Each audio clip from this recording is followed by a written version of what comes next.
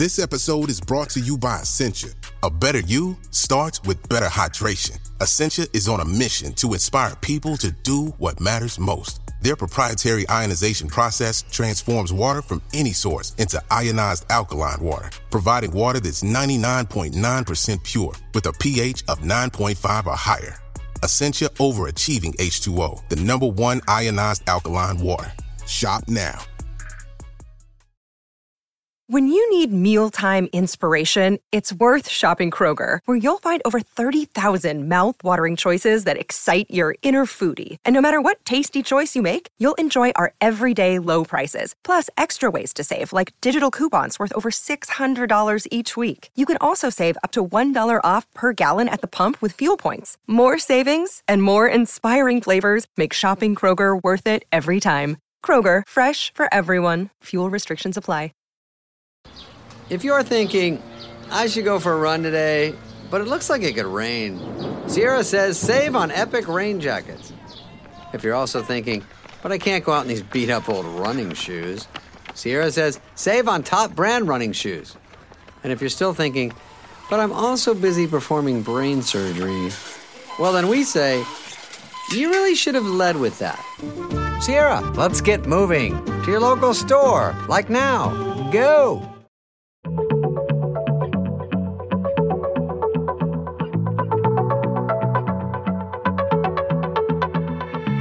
Hello and welcome to Star Diary, the podcast from the makers of BBC Sky at Night magazine. You can subscribe to the print edition of the magazine by visiting skyatnightmagazine.com or to our digital edition by visiting iTunes or Google Play.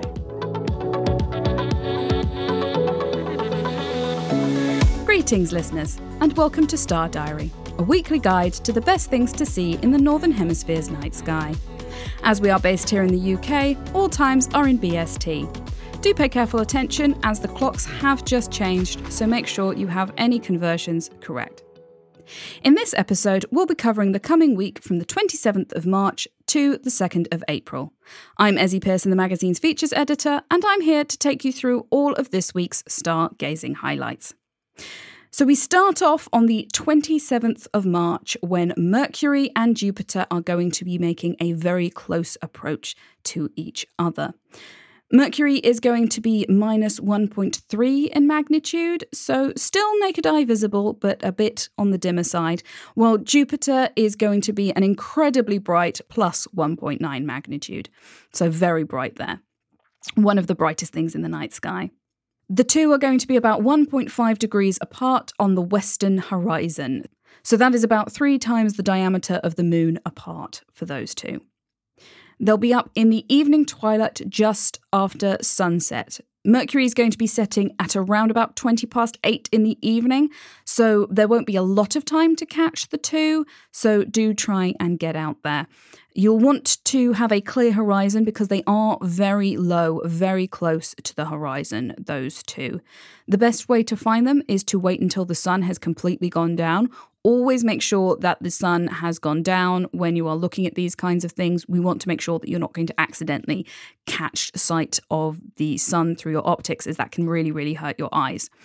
And once the sun's gone down, scan the low horizon with a pair of binoculars, perhaps, to help you.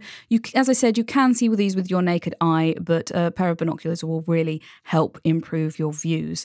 And you should manage to find the pair of them down there on the western horizon.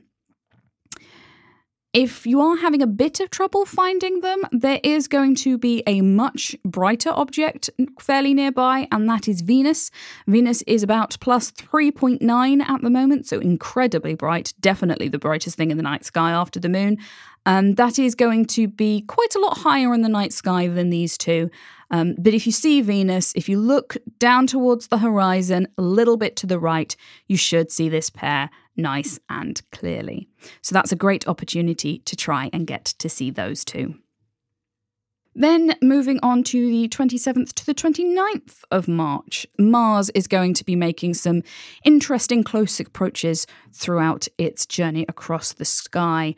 The best time to see Mars at the moment is probably going to be about 9:40 BST. That's when it's going to be highest in the night sky. But it will be around until about 3 a.m. That's when it's going to set.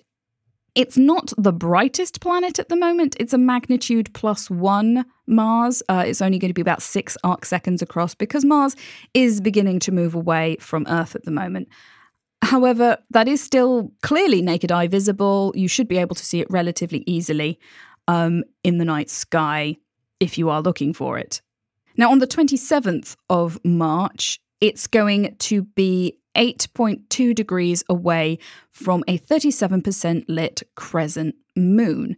So that'll be quite a nice pairing together on the night sky. But Mars will also be close to what's known as the Shoe Buckle Cluster, or M35. I'm not 100% sure why it's called the Shoe Buckle Cluster. Sometimes you find with these things, when you look at them through the eyepiece, they look completely different to how they are when you photograph them. And because they were named by people looking through the eyepiece, quite often when you look at a photograph in a book, which shows a lot more of the dim stars, some of the nebulosity and stuff that you can't see even with a telescope, the names can seem a bit strange. But this one is the Shoe Buckle Cluster, and it is a +5 magnitude open cluster. And that's going to be around about 1.7 degrees away from Mars on the 27th. However, the trio is going to stay together through to the 28th of March. In fact, they'll be getting a little bit closer. The moon will be slightly more lit. It'll be 39% lit at that point, but it will only be 6.6 degrees away from Mars, whilst M35 is only going to be 1.2 degrees slightly to the south of Mars. So that's a really good chance to try and get the trio together. Throughout the rest of the week, the moon will then begin to pull away and move out across the sky. But Mars and M35 will stay together as a nice, relatively close pairing through to the end of March. By April time, they're starting to drift away. Mars is starting to pull away. But you should be able to still capture them together. So if you are perhaps, because this will make a really nice photo opportunity, so if you are looking for that, if the weather's not cooperating, you've got a couple of opportunities to capture Mars and M35 together. If you want to get the moon in there, you really need to be looking on the 27th or the 28th. Really, to see these, you do want to be looking through a pair of binoculars or a wide field telescope.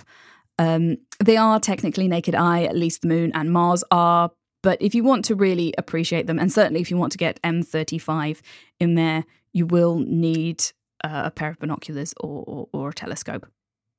Then, finally, on the 30th of March, we have Venus and Uranus making their closest approach throughout the year. On that evening, Venus is going to sit about 1.2 degrees north of the planet Uranus. Now, there is going to be a significant difference in the brightness of these two. Venus is the brightest thing in the night sky after the moon. It is a -3.9 magnitude at the moment. So very, very bright. The kind of bright where you see it out the corner of your eye and it catches your attention. Meanwhile, Uranus is magnitude +5.9. So that is right on the cusp of being naked eye visible. There are some people who say that they can see Uranus with the naked eye, but you do need a very, very dark sky and you need to have incredibly good eyesight. You're probably not going to have much luck from the UK. If you are looking for the pair, though, grab a pair of binoculars and look out towards the western horizon after the sun has set. Again, make sure the sun has set fully because you want to make sure that you don't hurt your eyes. Fortunately, in this case, there's no real rush because Venus and Uranus are very, very high in the sky at the moment. They'll be up for around about 3 hours after sunset, but to view them best, you're wanting to wait until it gets really dark, when true darkness is set in. So perhaps wait about an hour after sunset to go looking for these two. However, if you are a bit impatient or you want to get ready and get set up earlier, if you happen to be out around about 8:15 in the UK time, that is, keep an eye out for something else that is going to briefly join the pair, and that is the International Space Station, which will be passing a couple of degrees away. You will need to look up exactly what time it's going to appear overhead in your precise location. So, for instance, for us here in our studio in Bristol, it's at 8:18 that it's going to appear, but it will be around about that time. So keep an eye out. Make sure you've got lots of time either side to make sure that you don't miss it. And again, that will be fairly bright in the night sky. I don't think it quite outshines Venus, but it does get fairly close. And if you would like a bit more guide on how to locate the ISS and find out exactly when it's going to be overhead, we have a guide to that over on our website, www.skyatnightmagazine.com. I will put a link to that in the show notes for you all. But if weather or any other circumstance means that you can't see the pair, then there's another opportunity again on the 31st of March. This is actually when they are what's known as conjunction, which means they have the same right ascension. Usually that's around about the same time when they have their closest approach on the night sky, but it's not always exact. So sometimes there's a bit of difference between when they are closest in the night sky and when they're actually in conjunction. And that is everything for the week of the 27th of March to the 2nd of April. In summary, Mercury and Jupiter will appear together on the 27th of March. On the 27th and 28th of March, Mars and the crescent moon will be close to open cluster M35, and throughout the rest of the week, you can see Mars and M35 together as well. And finally, on the 30th of March, Venus and Uranus make their closest approach of the year. So thank you very much for joining us. Please do subscribe to the podcast to make sure you never miss another episode of Star Diary, and we hope to see you here again next week. If you want to find out even more spectacular sights that will be gracing the night sky throughout the month, be sure to pick up a copy of BBC Sky at Night magazine, where we have a 16-page pull-out sky guide with a full overview of everything worth looking up for. Whether you like to look at the moon, the planets, or the deep sky, whether you use binoculars, telescopes, or neither, our sky guide has got you covered, with the detailed star charts to help you track your way across the night sky. From all of us here at BBC Sky at Night magazine, goodbye. Thank you for listening to this episode of the Star Diary podcast from the makers of BBC Sky at Night magazine. For more of our podcasts, visit our website at skyatnightmagazine.com or head to Acast, iTunes or Spotify.